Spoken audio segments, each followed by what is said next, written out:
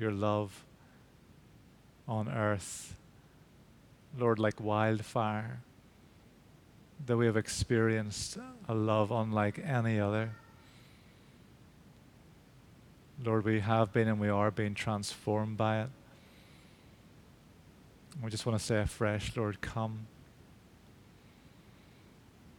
Come, Lord Jesus, come. Come and fill those parts of our lives that are crusty and hard and fearful and judgmental and broken. Flood us. Maybe be like one of those hard sponges that just turns supple and soft and useful and filled with the water of your Spirit. Lord, that we live in you and you live in us. Come and sweep through us again. Lord, we're here today because we've tasted your love. We're here today because we've heard there is more.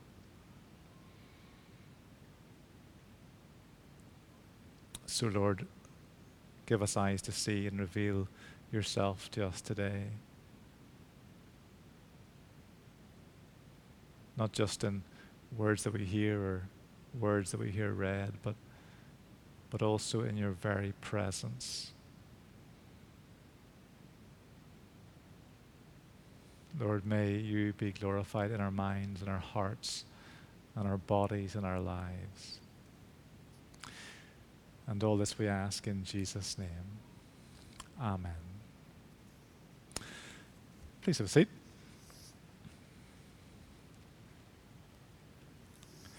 There was a bishop who was visiting one of the churches in his diocese on Mothering Sunday, and he was listening to the vicar, the minister of the parish, preach, and the minister stood up and he said in a bold announcement, "I spent the best years of my life in the arms of another man's wife."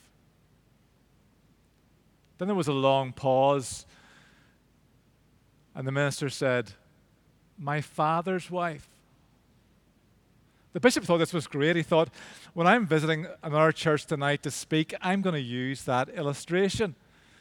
So evening came, the bishop stood up, and he boldly declared, "I spent the best years of my life in the arms of another man's wife."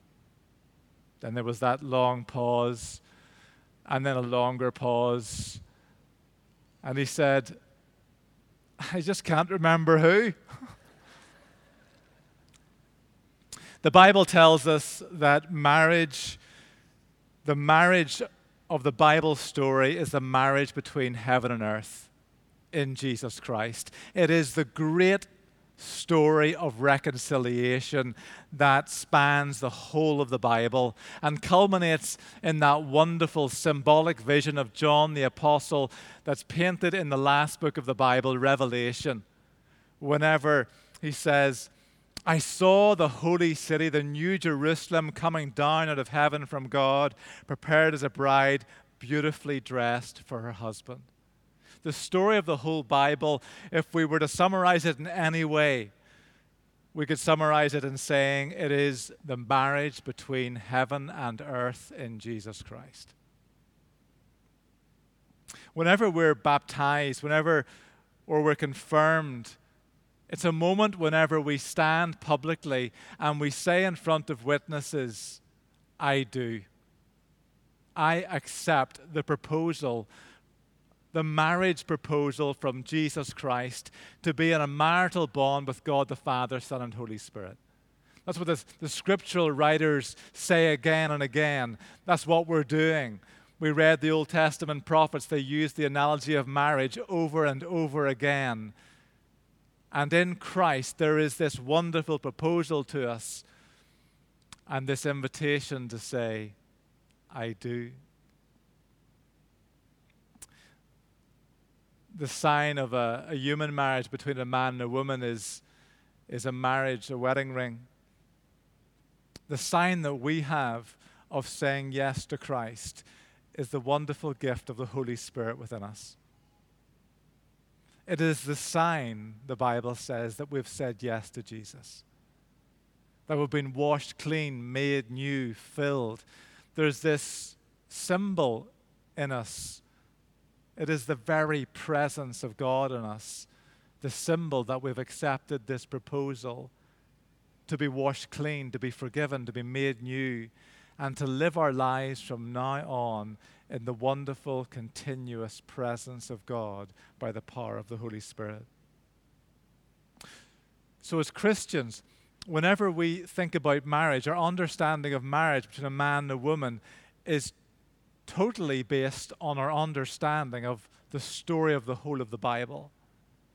So again and again we see how Jesus understands human marriage and how Paul the Apostle understood human marriage and other Christian writers. The understanding that we have as church is that the marriage between a man and a woman is an echo, it's a reflection of Christ's permanent union with his church. Our marriages are temporary. We say, till death us do part. But there is one marriage that is not temporary. There is one marriage that lasts forever. It is the marriage between Jesus Christ and his people, his church, the bride of Christ. And so, in our Bible reading this morning that Karen read for us, we get a glimpse into how Jesus understands the entire Bible, how he understands his central role in it, and also how he understands what marriage is between a man and a woman. He says to his questioners, "Haven't you read the scriptures? They record that from the beginning God made them male and female. This explains why a man leaves his father and mother and is joined to his wife, and the two are united into one. Since they are no longer two but one, let no one split apart what God has joined together." Jesus acknowledges that Moses had to make rules about divorce, ones designed to limit as far as possible pain for both men and women, a man and a woman in the midst of the brokenness of their relationship, and which apply when there has been sexual immorality. However, Jesus highlights that the call for a man and a woman to be faithfully married is possible with God's help. He presents his faithful love for us as the benchmark for human marriage. One that Paul the Apostle, when writing to the church in Ephesus, particularly calls husbands to fulfill in laying down their lives for their wives. Jesus also speaks about the high calling of being celibate, of living a life of abstinence, as he did, in order to have more freedom and time to express the love of God to a broad range of people. It's a calling that many find difficult to comprehend in a world that sees sexual fulfillment as a basic human need. Modern society finds celibacy such a hard thing to get our heads around because modern society tells us you're not complete unless you're sexually active. That's what the world is trying to tell us. The Bible tells us something entirely different. Jesus tells us that the highest calling of all is to follow in his footsteps. And particularly, he says, there is a particular high calling that some may be able to accept. It is the calling to follow him into a life of celibacy. It's a calling that needs to be rediscovered and embraced with the Lord's help. The first disciples initially viewed Jesus' call to lifelong faithful marriage as unattractive. They said, in that case, it's better not to marry. If you can't divorce that easily, it's better not to marry. They may have viewed the alternative option of celibacy even less favorably. But all of this was before Jesus Christ was crucified for them and was crucified for us. All of this was before Jesus Christ hung on a cross covered in blood, with a crown of sharp thorns pushed onto his head, with hands that were pierced, feet that were pierced, a side that was pierced.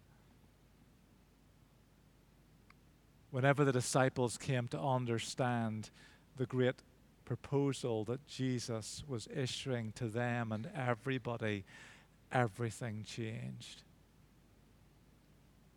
And so for us as Christians, whenever we have experienced the love of Jesus Christ, it changes everything. And what happens is that in that place, the call to live a celibate life in the service of Jesus Christ, or the call to live a married life, married to another Christian, suddenly becomes attractive when it's all in the service of Jesus Christ. And we realize that in all of our human relationships, the benchmark is the love of Jesus Christ. Last week, we looked at the wonderful call, but also the challenge within that call. The liberating truth the Bible presents to us is that everything that we are given materially is for one purpose: the glory of God. All of our wealth, all of our possessions, every material thing given to us is just for one reason. It's by which to glorify God. This week, the Bible presents us with an even more liberating truth, an even greater challenge, an even higher calling. And it is this: our bodies, our very bodies, have been given to us for one reason: to glorify God. So Paul writes to the church in Rome, "Dear brothers and sisters, I plead with you to give your bodies to God because of all that he's done for you. Let them be a living and holy sacrifice, the kind he will find acceptable.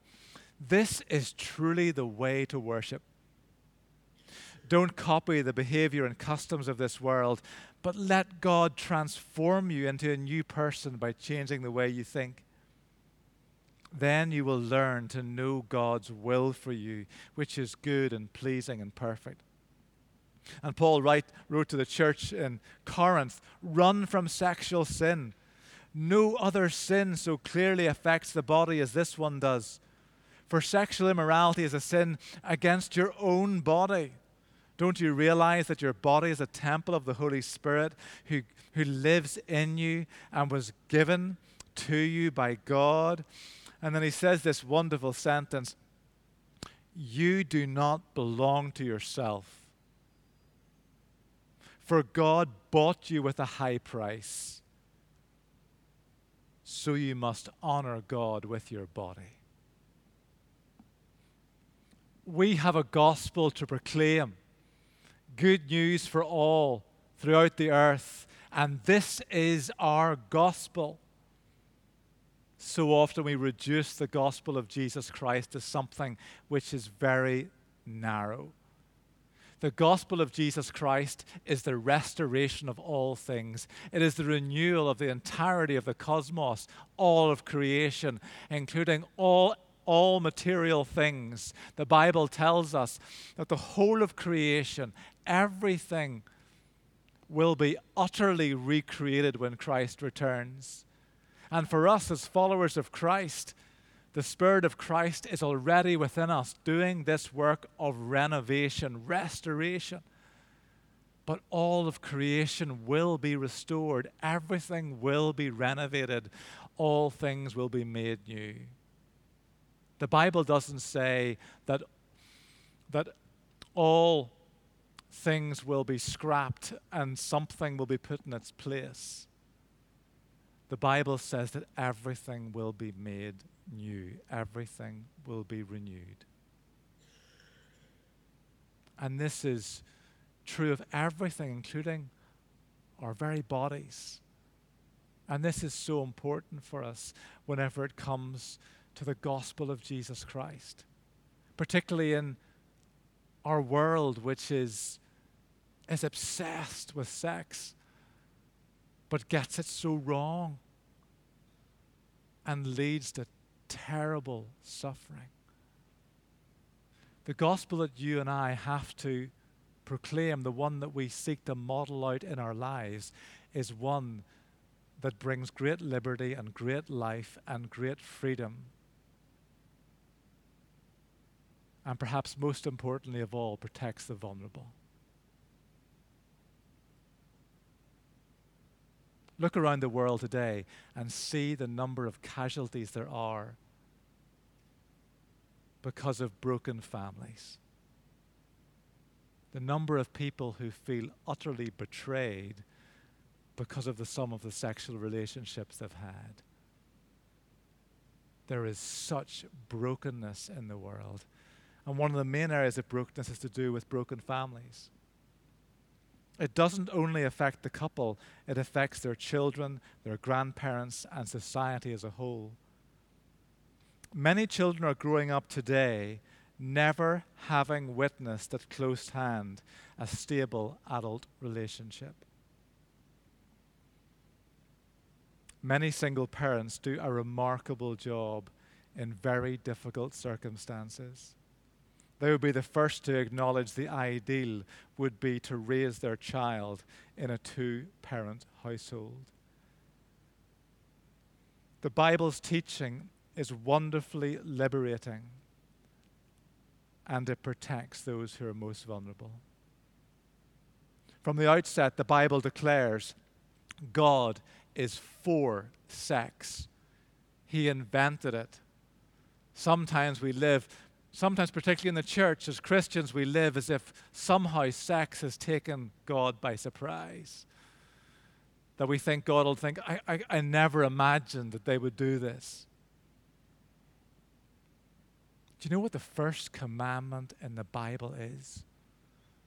Have sex. Be fruitful and multiply.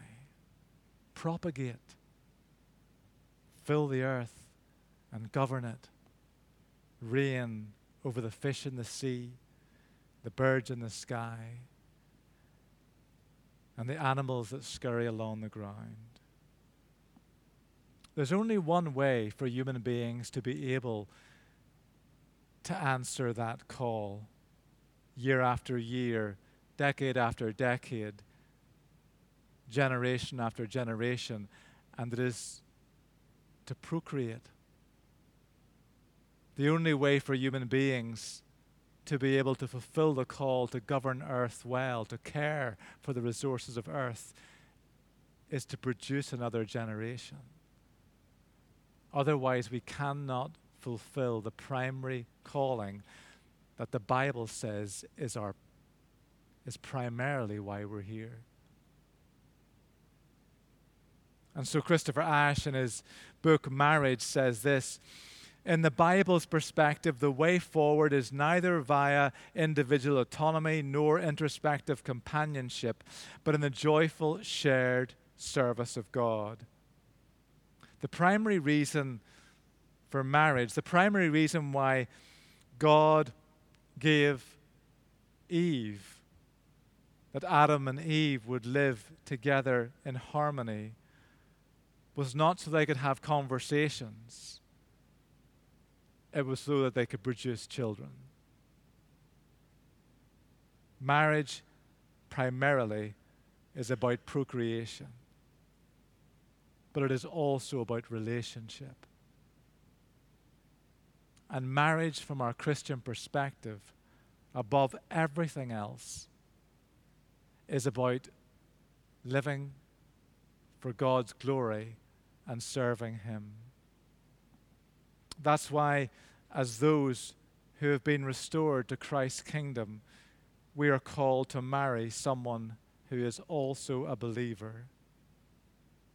Because the primary reason for marriage is to serve God together. And if God gives us the gift of children, to raise a new generation in the Christian faith. So God is for sex. He is also for marriage, because He didn't just create sex, He also created an institution which is the only context where it is safe for sex to happen. And that is in the context of marriage between a man and a woman. God created sex not just for reproduction, but for relationship. And it's important for our modern culture to recognize that. Our modern culture dehumanizes sex by asserting that it is all about pleasure. Marriage is not primarily about, sex is not primarily about pleasure. It's about a person. It's about expressing love to somebody. One of the greatest ways we need to reframe as Christian community and for the world around us what sex is about is to say sex is not primarily about pleasure. Because that's why so many people in today's world feel utterly used. Because someone has used them for their pleasure.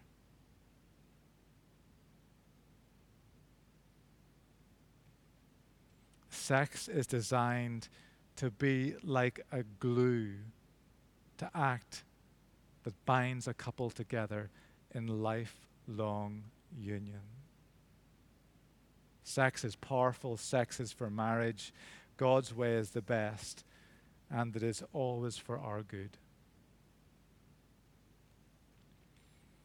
We are called to live according to Christ's teaching and to tell others about Him with confidence and with gentleness and respect. Every human being is made in the image of God. And whether a person is living according to the Bible's teaching or not, the fact is that God loves them.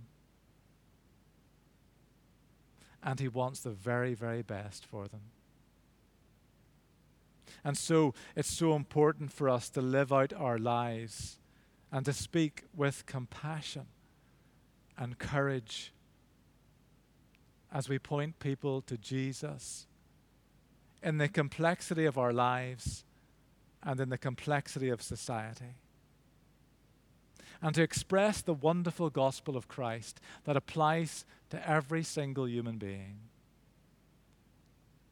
That Jesus loves us just the way we are. And He loves us too much to leave us the same.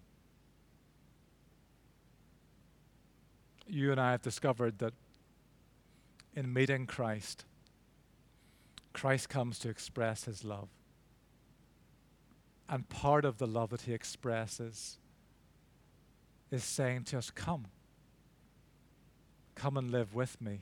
Come and live like me. Come and live for me.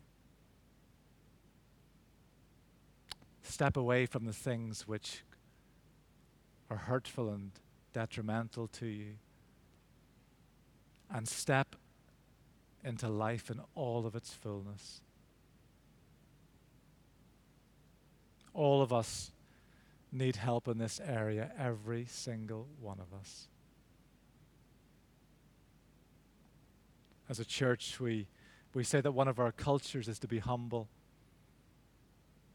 And so it's so important for us whenever we're living and speaking about things to do with sex and marriage and our very identity, that we're humble, that we're gentle, and that we're honest and say, every single one of us needs help in this area. Perhaps today you need to accept the Lord's proposal to be in relationship with Him. Perhaps today you need to receive forgiveness for an inappropriate relationship in the past. Perhaps the Lord is calling you today to end an unhealthy relationship, or to receive healing for being betrayed or hurt through a relationship, or to break free from unhealthy addictions like pornography, or to find strength to resist temptation,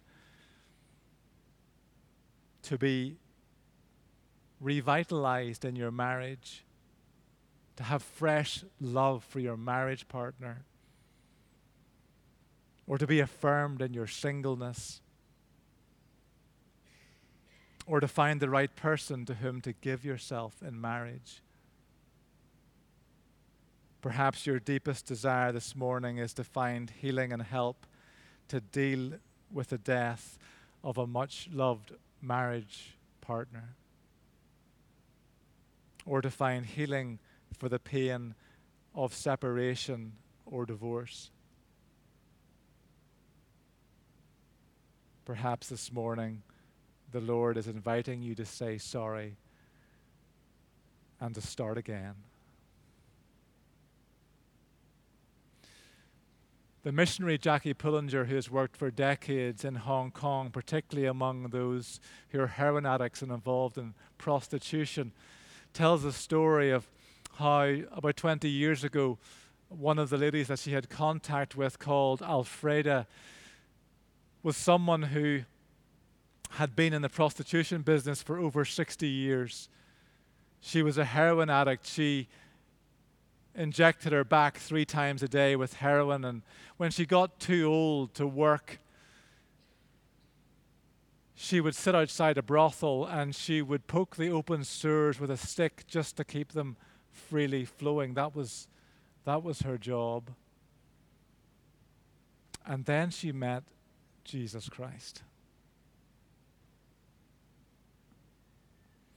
She moved into one of Jackie Pullinger's recovery houses, which has done amazing works over the years, helping heroin addicts become free of that addiction. She stepped out of prostitution. At first, in the recovery house, she was very difficult to live with, apparently. But Jesus began to transform her life. And as time passed, she met a man called Little Wah, who was 75 years old. I think Alfreda was several years older than Little Wah. And they fell in love and they married. Jackie Pullinger describes the marriage as the greatest wedding of the decade. And she tells the story of how Alfreda walked down the aisle towards Little Wah, washed, cleansed, forgiven, and dressed in white.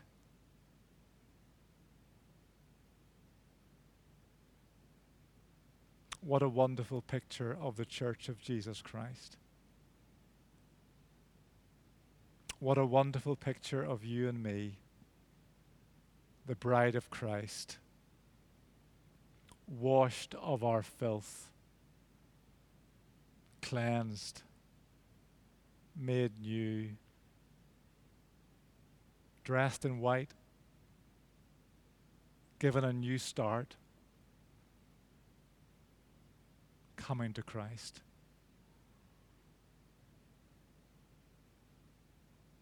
May we as the Church of Jesus Christ be faithful to Him,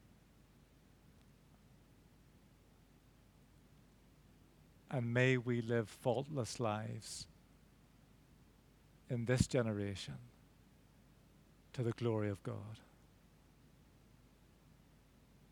I'd love us to stand and in this moment of worship to just quietly offer our bodies afresh to God. Every single one of us, I believe, needs to be cleansed. Every single one of us needs to be forgiven. Every single one of us, I believe, needs to offer our bodies afresh to God and say, it's all yours, head to toe, it's all yours. And I want to assure you today, there is complete forgiveness in Christ.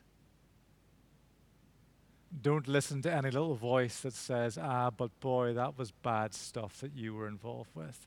Let me tell you, Christ died to completely wash you clean. Whether it was 70 years ago, whether it was 7 days ago, whether it was 7 minutes ago, Christ is here to cleanse and forgive.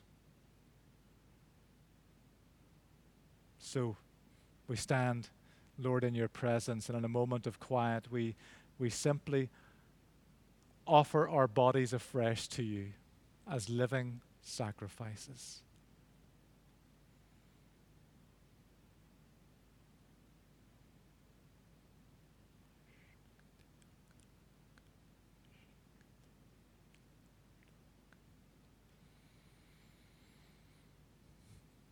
All for your glory, Lord, head to toe, we offer you all of ourselves, our minds, our hands, our bodies, every part of us, Lord, we offer ourselves afresh to you.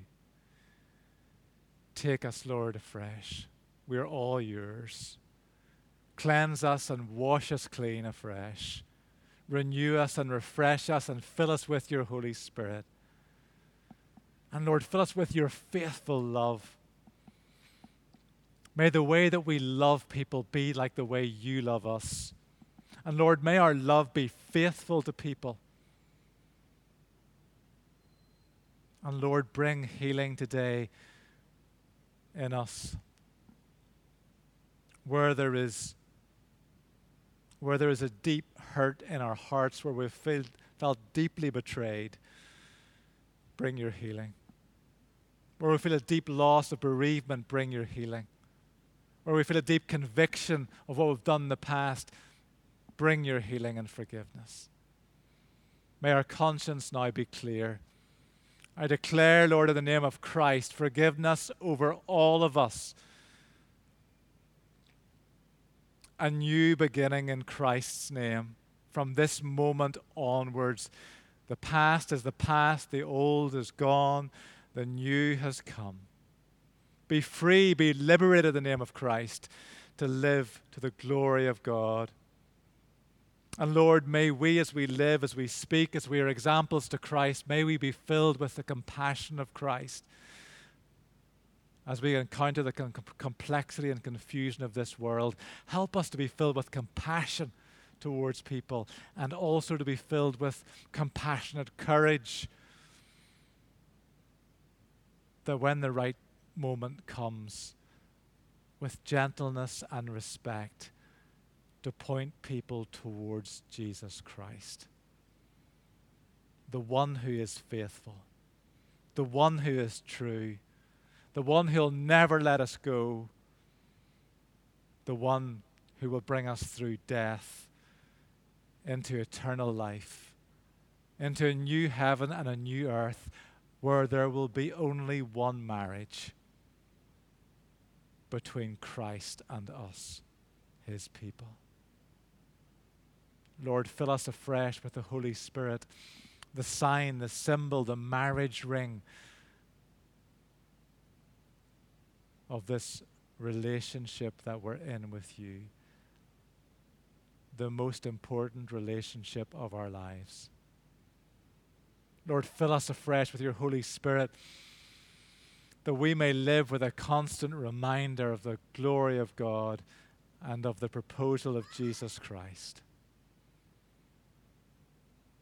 And Lord, send us out into this world to live and work to your praise and glory, to embody and to speak the love of Christ that brings liberty. And so May we see your work of great restoration carried out in the lives around us, and the poverty of human life made rich. And all this we ask in Jesus' name. Amen.